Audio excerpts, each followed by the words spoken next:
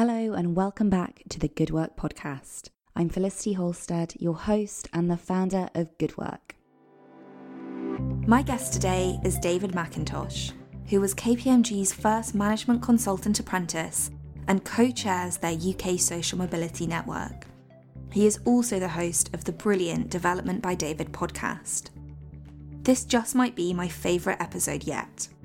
We talked about David's own origin story, what drives his work in social mobility, what employers need to know about young people, and how he keeps self-development front and centre in his life. David, welcome to the Good Work podcast. Felicity, I know this has been in motion for a very long time. I'm very delighted to be invited along and to join you. We've had some great conversations in the past, and I'm so glad that this one is recorded. Thank you so much. Me too. So you recently published a really great episode of your own podcast where you shared quite a bit about your childhood and your career journey so far. Could you start by just telling us a snapshot version of that story so that people can get to know you a little bit? I'd love to. I can't promise it'll be a snapshot, but Okay. I'll try and make it as digestible as possible, Felicity. So if the listeners haven't gathered by my accent, I am very much Scottish. I was born in the west coast of Scotland in a sunny seaside town called Prestwick. In the neighbouring town, my father grew up, a town which was once named the most deprived in Scotland. BBC has since then made docuseries about the deprivation in this area. The town is called Kilmarnock. The BBC documentary is called The Scheme. And he was a product of the 1950s. He was forced into kind of child labour around the streets, selling newspapers or milk. He was the oldest of 6. And his environment growing up was like something from Charlie and the Chocolate Factory. Him and his 5 siblings shared the same bed and wore industrial jackets to keep them warm at night, whilst he gave all of his disposable income to his parents just to feed the family.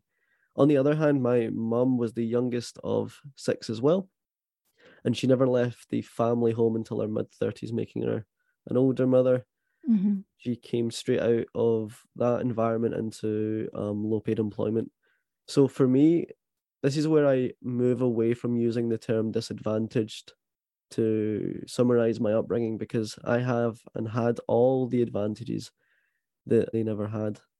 So my dad then became a Falklands veteran, guarded Buckingham Palace, guarded at Princess Diana's wedding, has tripped the colour, and given we're recording shortly after the Queen's passing, I'm very proud of him knowing that story. But unfortunately, he has since then been diagnosed with PTSD and depression, and both my mum and my dad have been in and out of low-paid employment for my entire childhood. I've relied on food stamps. At times, I've relied on clothing grants from the army to put new school uniform on our backs. I used to go to school concealing my identity by eating lunch under the stairs. I had no friends at school because I was too scared that I would be caught out. I didn't want to be seen to be eating free school meals at school. And I watched my mum and dad both settle for the hand of cards they were given by life and watched them never check to see if there was an ace in the pack. And I guess there's a great sense of gratitude in that approach, like appreciating everything that you're given. But for me, and it must have been enabled by social media or magazines or the internet or TV, I could see over the other side. I could see that I was built for more. I could be built for more. I just needed access and awareness to opportunity. So since then, at the age of 11, I've found, and I can only label this in retrospect, the power of role modeling. Yeah. I had an uncle who worked in a bank somewhere, and he said to me, after I sold and baked desserts around the houses, that I was good at counting the revenue that I made from selling these sweets.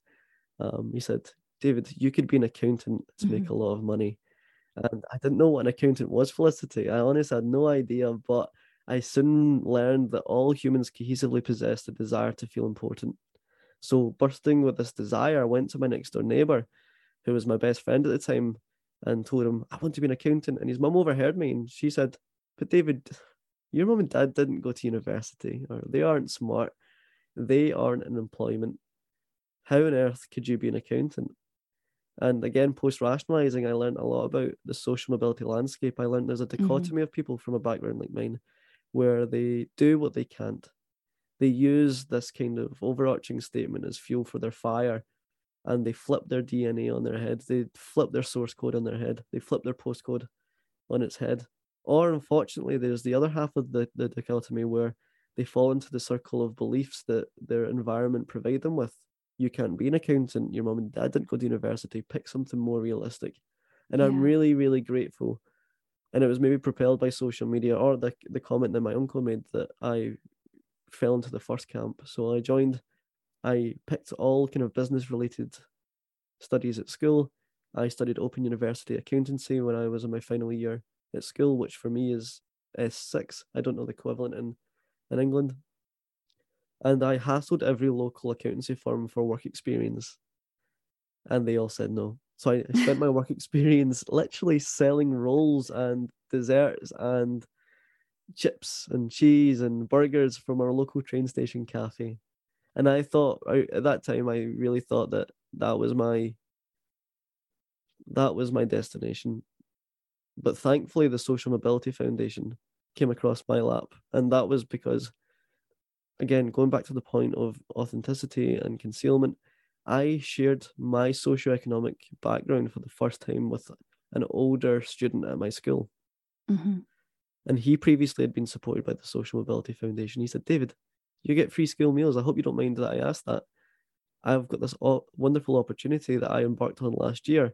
I went to KPMG. I know you want to be an accountant. This is an accountancy firm. At this point, I still didn't know what accountancy was and who the big four were. And yeah, I didn't know any of this stuff. And he told me who KPMG were and told me about the amazing work that the Social Mobility Foundation do. So I applied and I went to London for the very first time, Felicity. I went to Canary Wharf and I wore a suit. In fact, it was a Primark suit where the top half of it was navy and the bottom half was black. I must have stood out like a sore thumb. And I went down there expecting that there was going to be an archetype of an accountant.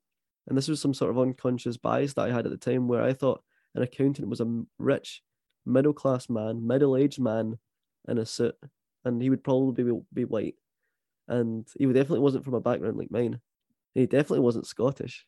And I went down there and that bias was absolutely eradicated by meeting so many other candidates, so many other students on work experience who were just like me and very different to me. And that was the first taste for me, knowing the background that I came from, that I could perhaps belong at a place like KPMG. So I then joined their apprenticeship program in 2017. Prior to that, I actually was accepted for an offer in 2016. Again, going back to the pertinent point of concealment, I got an offer to move to Edinburgh at KPMG's Edinburgh office in 2016. And I didn't have capital to move to Edinburgh. I didn't have money to put into a deposit for a flat. I didn't have money to buy suits and formal attire. But so ashamed with this identity, I concealed it. I just told KPMG recruitment at the time that, a family issue had cropped up and I can't relocate. And in fact, I actually spent a year working at a local accountancy firm just to save cash up so I could embark in 2017 in the Glasgow office. But only if I was bold enough to share that I came from this background at this moment in time. My work could have given me a pre-joiner loan or gave me vouchers to have sponsored some uniform for me. And I'm sure loads of organizations already do this, but it takes the individual to feel brave enough to share that they're going through something like that in order to rectify it.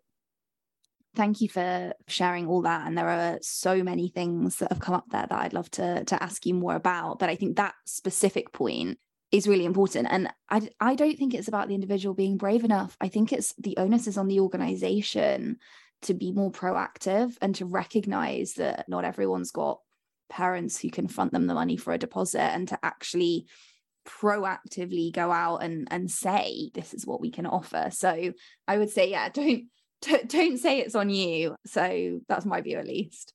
No, I definitely agree with you in that case. There should be a greater service offering for people from a background like mine, and it should be well advertised for someone like me to then feel brave enough to share their story because there's a service offering well labeled. Yeah, I definitely agree. So as you say, there's this kind of dichotomy sometimes of, young people who come from less privileged backgrounds, in terms of when people get that kind of idea that, there is something else out there. And as you say, you were pretty determined that you were going to change your own life and that you were going to become an accountant and have a career that was more lucrative. Do you think that was something that was inherent in you, or do you think that was an accident of circumstances? Like, what do you think drove that real determination that you had? It was inherent of my circumstances. It was almost like a survival mechanism. Yeah. I saw the crippling effects that the lack of disposable income had on my family. They were heavily in debt. All of our holidays, all of our Christmases were financed by payday loans, and it crippled them eventually. And I seen the effects that had on them. And for me, the reason I wanted to be an accountant wasn't to live a lavish lifestyle or fit the bill of the characters in Suits on Netflix. It was to give my mum the luxuries and the delights that the neighbours had, whether it was to go out for a coffee or to have a day out to the cinema or to a restaurant, because all of their disposable income was used to funnel and finance payday loans and things like that. So, and this is where I kind of reflect on my best friend. My best friend comes from the complete opposite of the background I came from. He has not had to work part-time or whilst at university. He's not had to go through some of the hurdles and motions that I've had to go through. I've had to help parents with universal credit applications and grants and all these things that are enabled by technology these days. And I've seen him not reach his potential, or what I believe is his perceived potential. But then again, I don't understand how hard his life is based on the shoes that he walks in. I'm seeing his life through the hurdles that I've had to jump. And only recently I've been able to give other people empathy on their stories, because I don't know within context how difficult everyone's journey is. So it's just by chance that I've been placed in this world in a family that I have, and been placed with the hurdles that I've had to learn how to jump. And unfortunately, I've had to learn how to jump. And that's what's propelled that motivation in me. I think if I was in my best friend's shoes, I would probably react and act the same way as he has. Yeah. And it has given me a complex, I guess, this search for academic validation now that I'm in the workplace, or a complex where I'm scared in case my past creeps up on me. I get caught out. So I'm on the hedonic treadmill, running at full pace, always looking for more, always trying to run away from Pac-Man. That's what it seems like. I'm playing Pac-Man and I'm getting chased and I'm meeting achievements on the way. And yeah, that's propelled because of my background. Totally Felicity. So you went to KPMG in Glasgow to do an apprenticeship straight out of school. Did you consider going to university? What was the journey into an apprenticeship for you? So some of the advice that I have spoken about on conferences before with HR professionals or student recruitment professionals is we should be making apprenticeships sexy, because we should be making it sexy. Is HR sexy? But fair enough. I think we should be making apprenticeships sexy. And what I mean by that is, for a less privileged young person, university is so sexy. Like getting to go and meet new people, go out to Freshers Fair and go to Freshers and go nights out, live in a new city surrounded by new people in a new environment.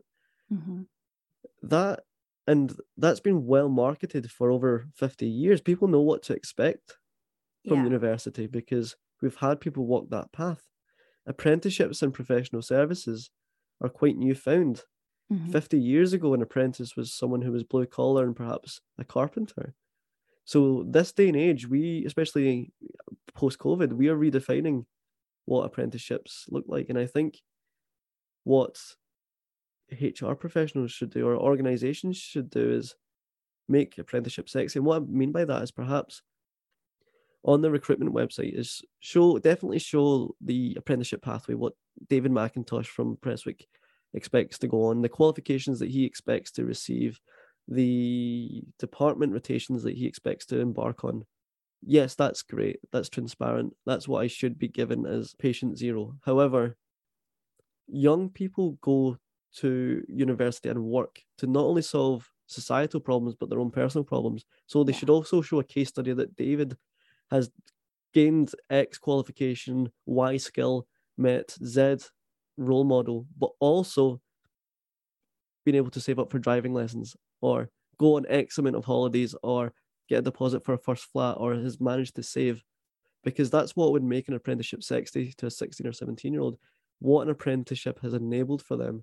And for me, that was so well marketed by KPMG at that moment in time.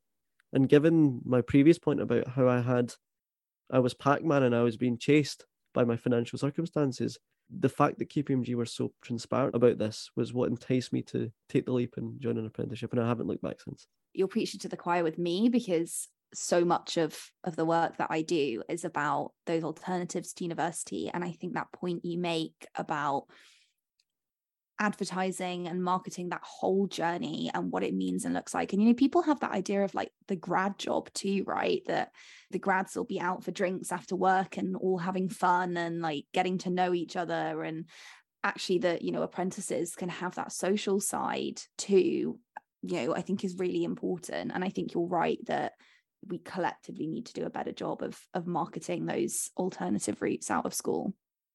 Totally agree. So, speaking about alternative routes out of school, as you say, you know, you did an apprenticeship.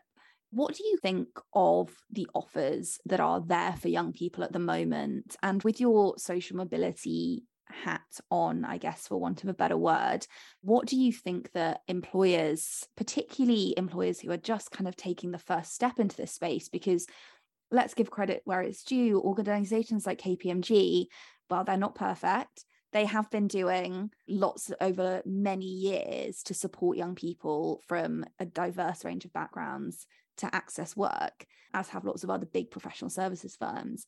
What can small organizations be doing, and what can industry at large be doing to engage with that broader, more diverse group of young people at the entry level, and making sure that people know about the options that are available to them and have options available that suit people whose circumstances may be a bit different? Great question.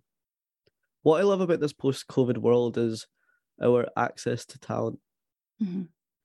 Previously, you, especially in a consulting firm, you would have to be domiciled in London or an area where the client HQ typically sat.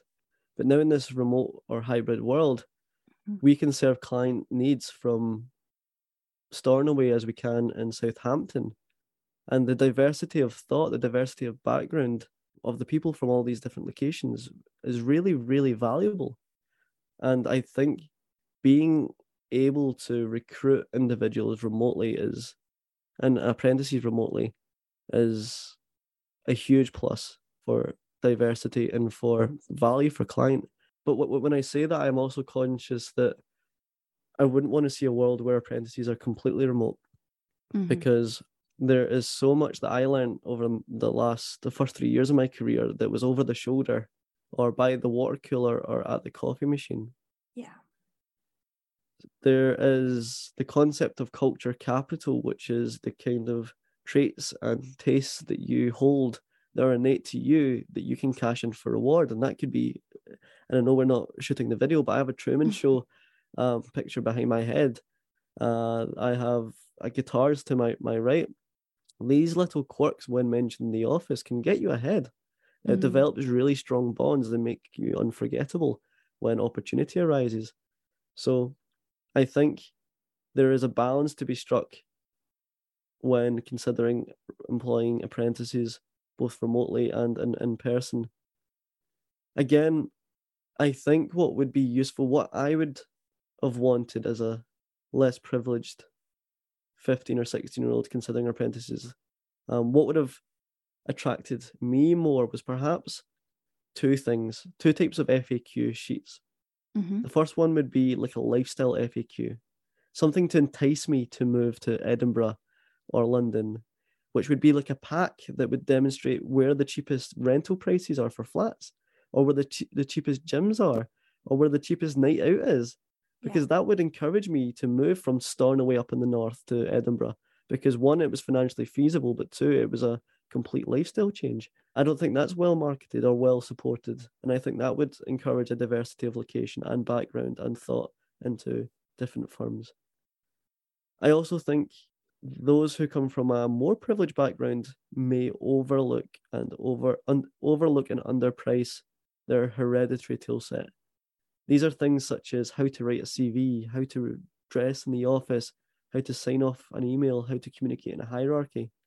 I think by creating an FAQ cheat sheet of these soft skills prior to a less privileged young person joining a firm would, one, entice them to join, but two, get them ahead once they join. So these are two ideas that I've been kind of toying with recently that I'd love to put into actualization at my own firm, but I think it's something that all firms should provide for less privileged 16 or 17-year-old, or any 16 or 17-year-old who may fancy an apprenticeship over university. Yeah, well, those are ideas that I'm just gonna unashamedly steal, because we're opening our internship applications at Good Work in the next couple of weeks. So there's still time for us to stick those on the website. And in all seriousness, we've been thinking about exactly those things too. And there are organizations, I mean, I know you mentioned the Social Mobility Foundation, who you came across as a teenager. As I think you know, like, I previously had worked with them, and they're an incredible charity that opened my eyes to a whole world of possibilities in terms of the scope and the scale of the social mobility challenge and the work that needs to be done. And it's really interesting because obviously there are tons of organizations like that, and I always say, you know, I don't think that we should be in competition with each other, and to their credit, I've never felt like we are, as I've been growing kind of my own work in this space, the work of my organization. But I think those tools and those resources, as you say, are not always immediately available and accessible to everybody. And it's about democratizing that information. 100%. One of the observations I've made about the social mobility landscape is that a lot of programs, and I'm lucky to be one of these people, are pivoted towards aspiring young people. And the criteria for aspiring can be wide-ranging across different charities, of course. But there's individuals who are yet to understand that they can be aspiring. If we go back to the dichotomy that I mentioned earlier, they fall into camp 2, don't they? So I think what organizations could and should do are target these kind of formative teenagers who are at this kind of benchmark age of maybe 12 or 13, where they're about to embrace that dichotomy, and provide them role models, whether it's a professional digitally going back to school or in person going back to school, and just showing their journey if they come from a lower socioeconomic background, so that someone who was previously in camp 2 of the dichotomy can then believe that, no, they can flip their DNA and become an accountant or a podcaster or an astronaut or anything in between those three.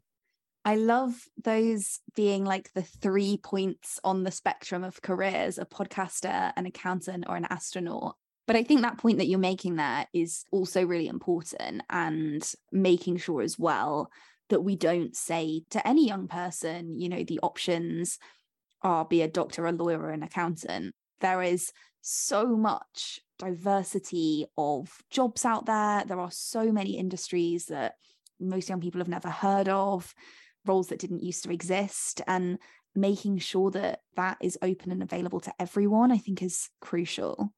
I could not agree more. And it's such a shame that 15, 16 or 17-year-olds are forced by a public narrative to pick a career for a life. They think whatever university course they pick will be their job in 60 years, or they think whatever apprenticeship they choose will be their job. I think in the 80s and 90s, yes, loyalty totally meant success. Loyalty to a firm got you through the hierarchy, but in this day and age, organizations value this diversity of thought. They love if you bounce between organizations or go back to university. And I think it's a stark message for 16 or 17-year-olds that what you do need to do is make a decision at that age, because a lot of people don't know what they want. And I think that's a pertinent problem for those from a lower socioeconomic background, because they have had less life experience. They don't have these role models, these archetype figures in their life. They don't have aunties and uncles who work in different industries or family friends who do. They can only see perhaps unemployment or blue collar jobs, and blue collar jobs are totally fine, but it might not align with the desires of the young person.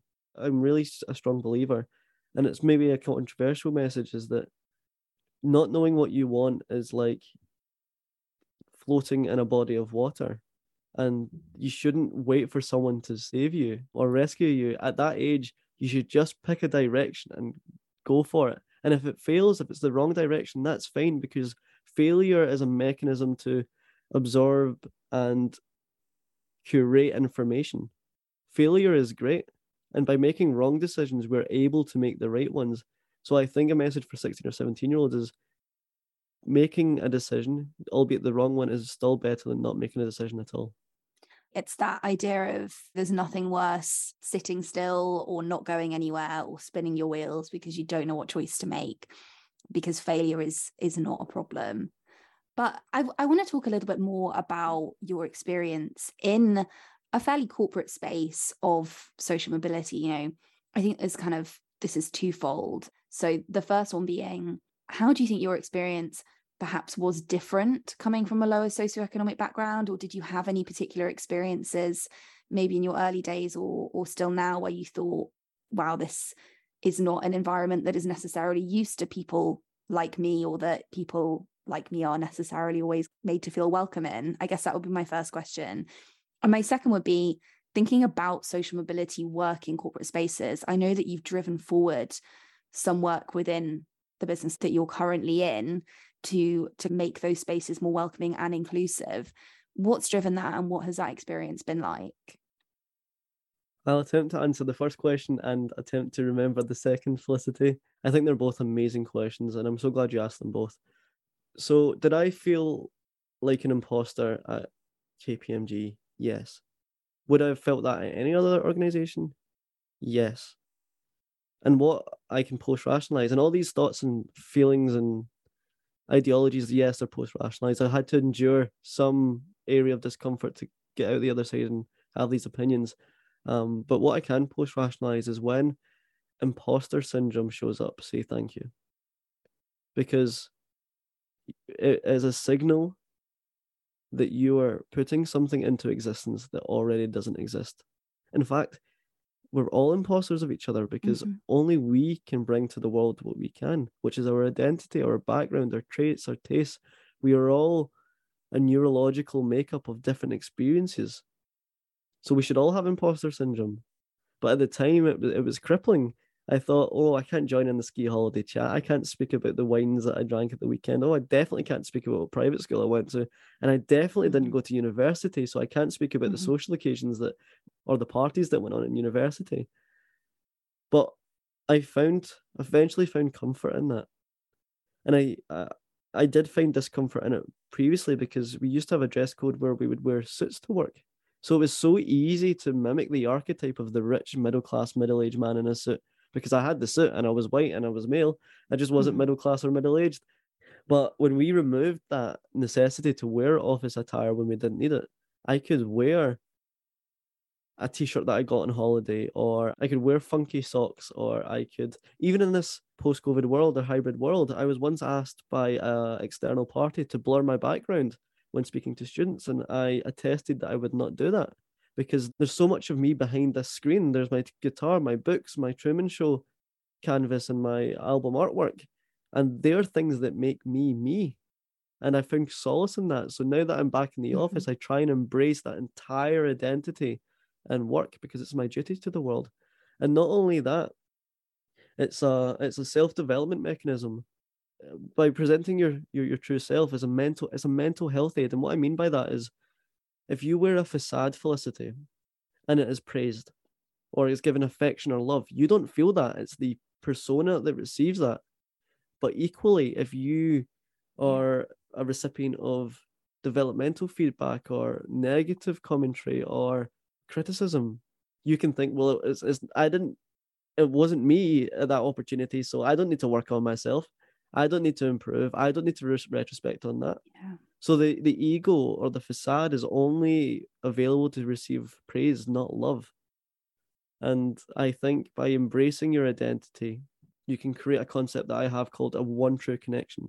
And I believe everyone should develop a one true connection. And how you do that is you just pick anybody in the office, absolutely anybody, and you go to them and display what makes you you, your highlights, your lowlights, your background, your desired outcome, what makes you tick.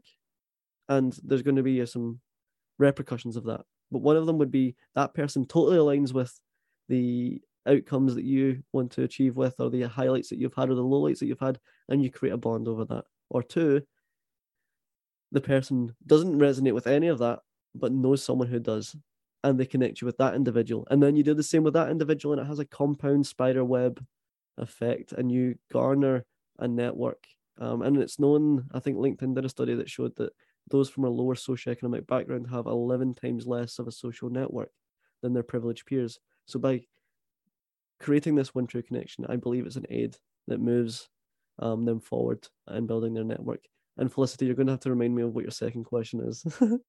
So the second question was, I'm aware from our previous conversations that you've done quite a lot of work within the organization that you work in around improving those feelings of inclusion for other people and talking more about social mobility. Can you talk a little bit about what has driven you to do that and what the impact of that is? And I guess what your vision would be for how we can really achieve true social mobility in corporate spaces. I'd love for the social mobility network that I chair not to exist. That's the dream goal, that we don't need this space because we are entirely inclusive. And to answer that question, I'll probably share my roadmap of entering the firm and the social mobility journey that I've been on, because I think it illuminates the answer to that. So when I joined KPMG in 2017, I was very grateful that I joined. Like I said, I didn't think someone from my background could ever enter, never mind progress in a firm like that. So I felt an obligation to quote unquote give back. Like I kind of do what I can within the measures that I have to give back.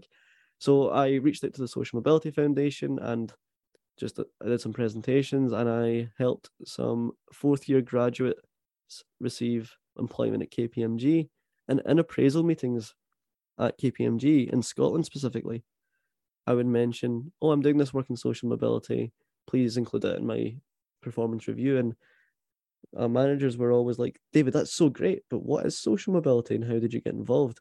And for me, that showed, despite KPMG being a leading employer in social mobility for over a decade, always placing in the Social Mobility Employers Index, being a founding partner of the Living Wage Foundation, and being the first in industry to publish a socioeconomic pay gap report and publish workforce socioeconomic data, it made me realise that in Scotland we're a little bit behind the curve. So I founded KPMG in Scotland's Social Mobility Network.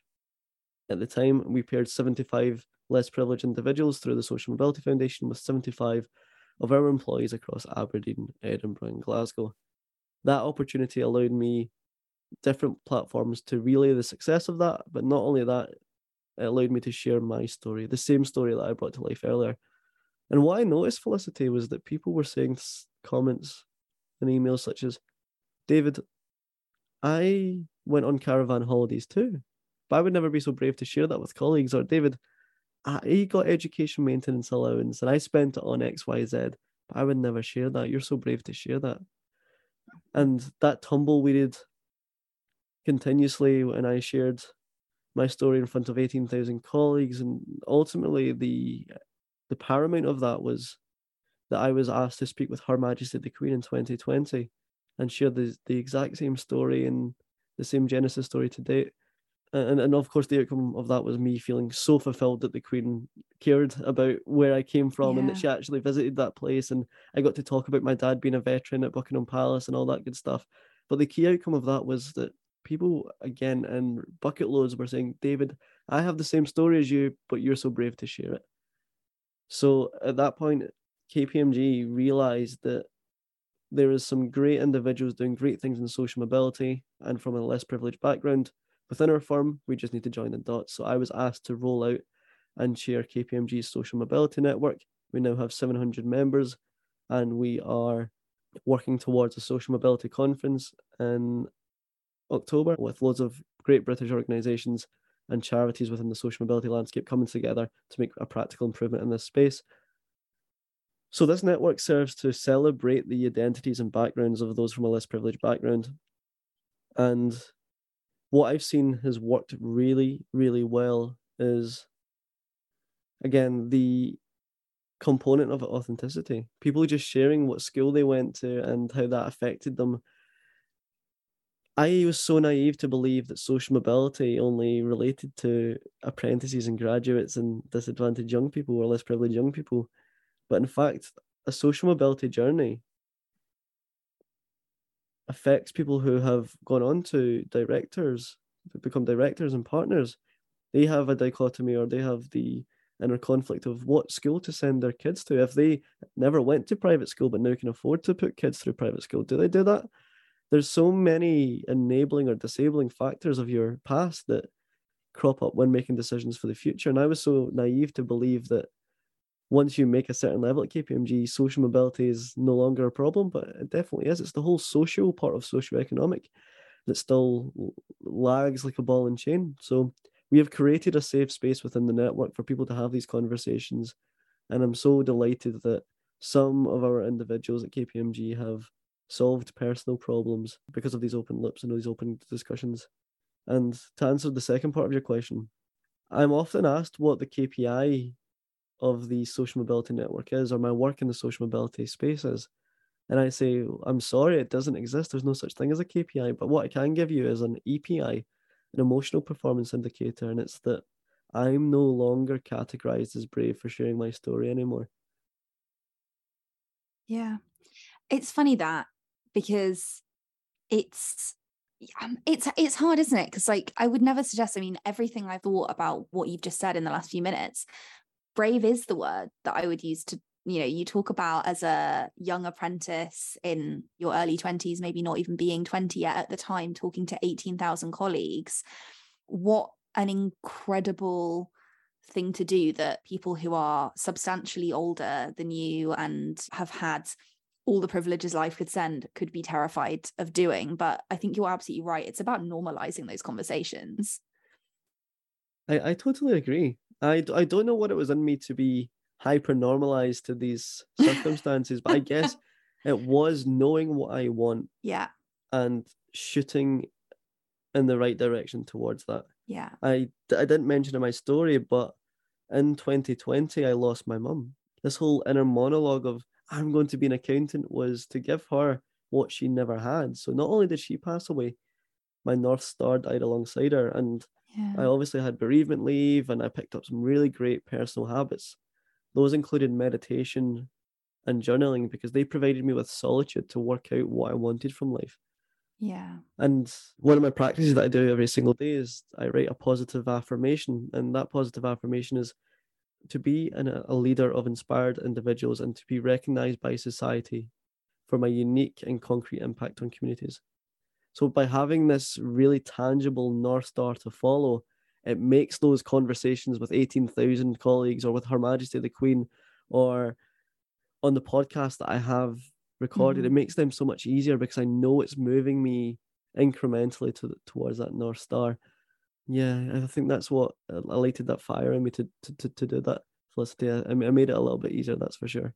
Yeah, absolutely. And I think coming back to the why every single day is so important. It's one of the reasons that I do this podcast, actually, is because while it's a great thing that we do as part of our work, it also, by having conversations like this with people like you, I get to be reminded on a very frequent basis of what we're doing this for. And I think that really does drive me. So you mentioned just then your own podcast, which brings me very nicely into the thing I want to ask you about next. So your own podcast has some really incredible and inspiring guests, and you've talked about using origin stories, which I guess is kind of what you've given me today as well, as a self-development tool. I really want to understand what you mean by that and where that idea came from, because I think it's a really fascinating take to use people's stories in that way. So yeah, as I say, like, where did that idea come from, and how did it emerge as a podcast? I'm so glad you asked this question. I'm so passionate about the mission statement of the podcast, and I'm really really privileged and proud that you think it's intriguing and interesting and you align with it, Felicity. Thank you so much for that. The reason it exists is because, again, post-rationalizing my own journey, when I was 15 or 16, when I had this crazy North Star, this crazy tunnel vision, probably full of testosterone because I was going through puberty, I looked online for role models because I never had role models.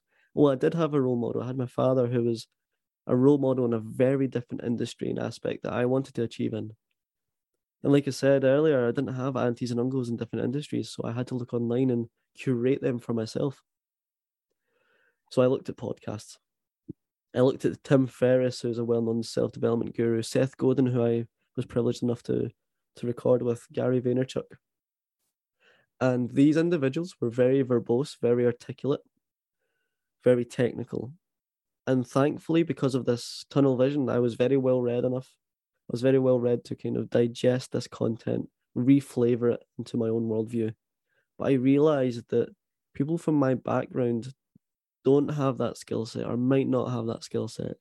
And what would be useful for them is to hear a local story or a story in their accent or just a story in plain English or just a story at all of someone coming from something or nothing to something or embracing failure. So I reached out to my immediate network at the time, who in the first episode was with a woman called Jen Gillies Pemberton, who was my external mentor. I bumped into her in a taxi on the way to the airport. I was given this flash corporate American Express to go on a business trip with work to get some training. And the taxi driver at the rank that I was at didn't accept it. So this wonderful woman, Jen, stepped into the taxi ahead of me. And she turned around with sincere generosity and said, "Son, are you going to the airport? I'm going to jump in the taxi." And I displayed my background to her, my origin story to her for the first time. And she did the same with me. And at that moment, there's a fire that was alight in me. And I realized the power of transparency when she told me her story, resonating a story where she came from a local town and she had built a charity called Ants UK who impacts thousands of lives. So I recruited her for the first episode and interviewed my friends transparently for the next few. And I think that mission statement has allowed me to get on some of the most incredible guests. And I don't mean to be narcissistic when I mention their names or try to credentialize them, but I've had people like 15 or 16-year-old David idolized. Next week, a week today, I'm interviewing Sir Tom Hunter, Scotland's first billionaire and Scotland's richest man. Wow. He gave his Genesis story as a speech to my school when I was 14 or 15. I remember he said, "Be a radiator, not a drain," and that always stuck with me. So being able to showcase his story, Seth Godin's story, Netflix documentary stars, the founder of Reebok, the ex-CEO of Sony Music, and some fascinating local characters in between that. It's been a real privilege to have shared that and to have even ranked top 12 in the UK recently and to have went viral at times. I'm very, very privileged to be given the trust to have these conversations. And it's been amazing to see some people resonate with some of the stories. And even I have this concept where there's no such thing as a bad autobiography. Even if someone has had a catastrophic life and has failed at every hurdle, by reading that and wearing their spectacles of life for half an hour or a few hours, you can avoid collision and you can avoid catastrophe by just reading these autobiographies. So having the privilege to even share some crazy, wild stories, including a story where a gentleman was on death row for 22 years for a crime that he didn't commit, being able to have that trust to share that story has been an absolute delight, Felicity. And I'm so glad that you asked that question. Thank you. And it's interesting, as you say, you mentioned role models. Who are your role models now? So why the Truman Show is so important to me is I live life as if I'm in the Truman Show. Okay. That people have you watched the Truman Show before? No, I haven't. Okay, so for the listeners' sake, the Truman Show is a film where at birth Jim Carrey is a gentleman called Truman, and he is filmed for his entire life. His entire life is staged in a kind of dome where millions of people watch his life on TV every single day. Okay. And wow. Yeah, it's a brilliant symbolic film. So I live my life as if everyone is watching me. Okay. as a future David who has a son is watching me, and I make decisions based on what decisions he would make. It's so bizarre. I don't have immediate role models in that aspect. I just trust.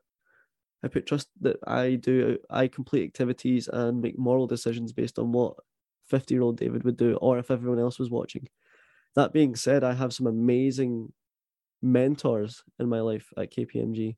Some are global partners of KPMG who come from a very similar background to me. And they give me the space to talk about personal dilemmas, whether it's personal finance or whether it's navigating relationships or making career moves or podcast moves. So I'm very lucky to have a series of mentors. And I get inspiration every single day from each one of my guests that I have on the podcast.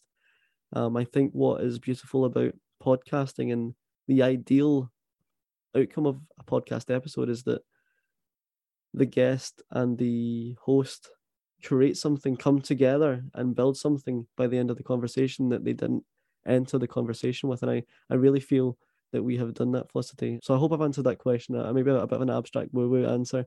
I think it's really interesting. And you, well, for the listeners, you did give me a bit of a look when I said I'd not seen the Truman Show. So clearly I've missed something, a major cultural touchstone, that I need to go and correct that. So I'm going to put that on my list. But yeah, no, I think I get that. You can do that on a micro level as well, right? I do sometimes think when it's a Friday at 4 p.m. and you're like, I could clock off, or I could do future Felicity a favor and finish that task that I haven't quite done. You can do that on a micro level, but actually living your life doing that on a macro level, I can imagine the impact of that is huge. So that's really interesting. 100%. On that same episode where I speak about my journey and this little Q&A, I speak about the concept of happiness and why I think happiness is not a state, it's a symptom. And that people aim for happiness when it is a fleeting emotion, it's a fleeting symptom. And that I have a concept of aiming for regret minimization. And that's a concept where I want to do all the things that in my 20s and 30s that I have the notion to undertake, so that 6-year-old David isn't, or 70-year-old David, or 80 or 19-year-old David who might be ill and decrepit and immobile, or maybe on death's bed. I want to have no regrets of the actions that I took in my 20s and 30s. So I think maybe even 90-year-old David is my role model in that aspect. Yeah, I like that. So I've got a couple more questions for you. The first one is hopefully quite timely, which is just talking about the here and now. And you reference the very strange moment that we're in right now, which is literally the time between the Queen passing away and the Queen's funeral. We're in the midst of a cost of living crisis. There is global instability. Life is very weird and also really tough right now for a lot of people. What would you say to a young person who is feeling bleak about the future? It's a good question. And I don't mean to discredit how people are feeling during this time. I feel symptoms of what I see in the news. Mm-hmm. I think what I would recommend, and I embodied this when I lost my mum, is that don't underestimate the power of personal responsibility. Yeah. And control the controllables, and don't control the uncontrollables, or don't try to, because you'll be met with instant dissatisfaction. We can't help what's going on in terms of the cost of living crisis, or the outbreak, or the war outbreak in Ukraine, or the passing of Queen Elizabeth. But what we can do is control our schedules and control our good habits and figure out what we want to do and control those things. Embody a great routine in the morning. Yeah. Things like that. Control the controllables, I would believe in. I think that's probably the biggest piece of advice, because it's so easy to dampen your existence by turning on the news and seeing what's going on, but it's still possible to find happiness every single day through the micro tasks as part of your routine and things like that. I feel like the more news there is, the less news I consume, because it's that direct impact that it has on your body and soul, right? So this is my final question, and that is, if there was a book or a podcast that you'd say has perhaps changed the way you think, and I know because you've mentioned it that you're a big consumer of books and likely of podcasts as well, what would it be? Again, this is going to be a very woo-woo answer because that's just who I am. I'm sorry, Felicity. That's okay. I really struggle to prescribe a book or a podcast to someone because for me, books have spoken to me at times that I've needed it and haven't spoken to me at other times. Yeah. Podcasts have done the exact same. Sometimes you're ready to receive certain pieces of information and sometimes you just aren't. Mm-hmm. But some of my favorite personal books are, and it's maybe pertinent to some of your listeners, is Dr. Meg Jay's The Defining Decade. And it's all about why the moments in your 20s dictate the rest of your life and how to navigate your 20s to set up a very foundational rest of life. I think it's a brilliant book, very well written. Another book that I really love is Albert Laszlo Barabasi's The Formula. Albert Laszlo Barabasi is I believe, Hungarian or Romanian physicist who basically deconstructs success in science. And he basically provides all of the formulas for success. One of the key ones I learned was about performance, how performance is bounded, but success is unbounded. Mm-hmm. So the example I use is Usain Bolt. We all know universally that he is the world record holding sprinter. He is the one that gets the Puma deals. He is the one that gets the Virgin Media deals. However, we don't really know who ran second place in that same race. In terms of performance, he was a margin slower, a few milliseconds. That margin does not directly translate into the differential between the success of first place and second place. So I learned about performance in that aspect. I learned that success is not about performance, it's about perceived performance. To obtain perceived performance, you need an ecosystem of people around you to praise your accomplishments so other people hear it and that garners more success. It was the whole saying, if a conker fell from a tree and no one was around to hear it, did it really happen? It really essentially brings to life the impact of having a network around you, a social network around you, and the science behind that and how that propels success. It's a really great read. I call it my Bible because I've read it 3 or 4 times and I have it on all platforms on Kindle.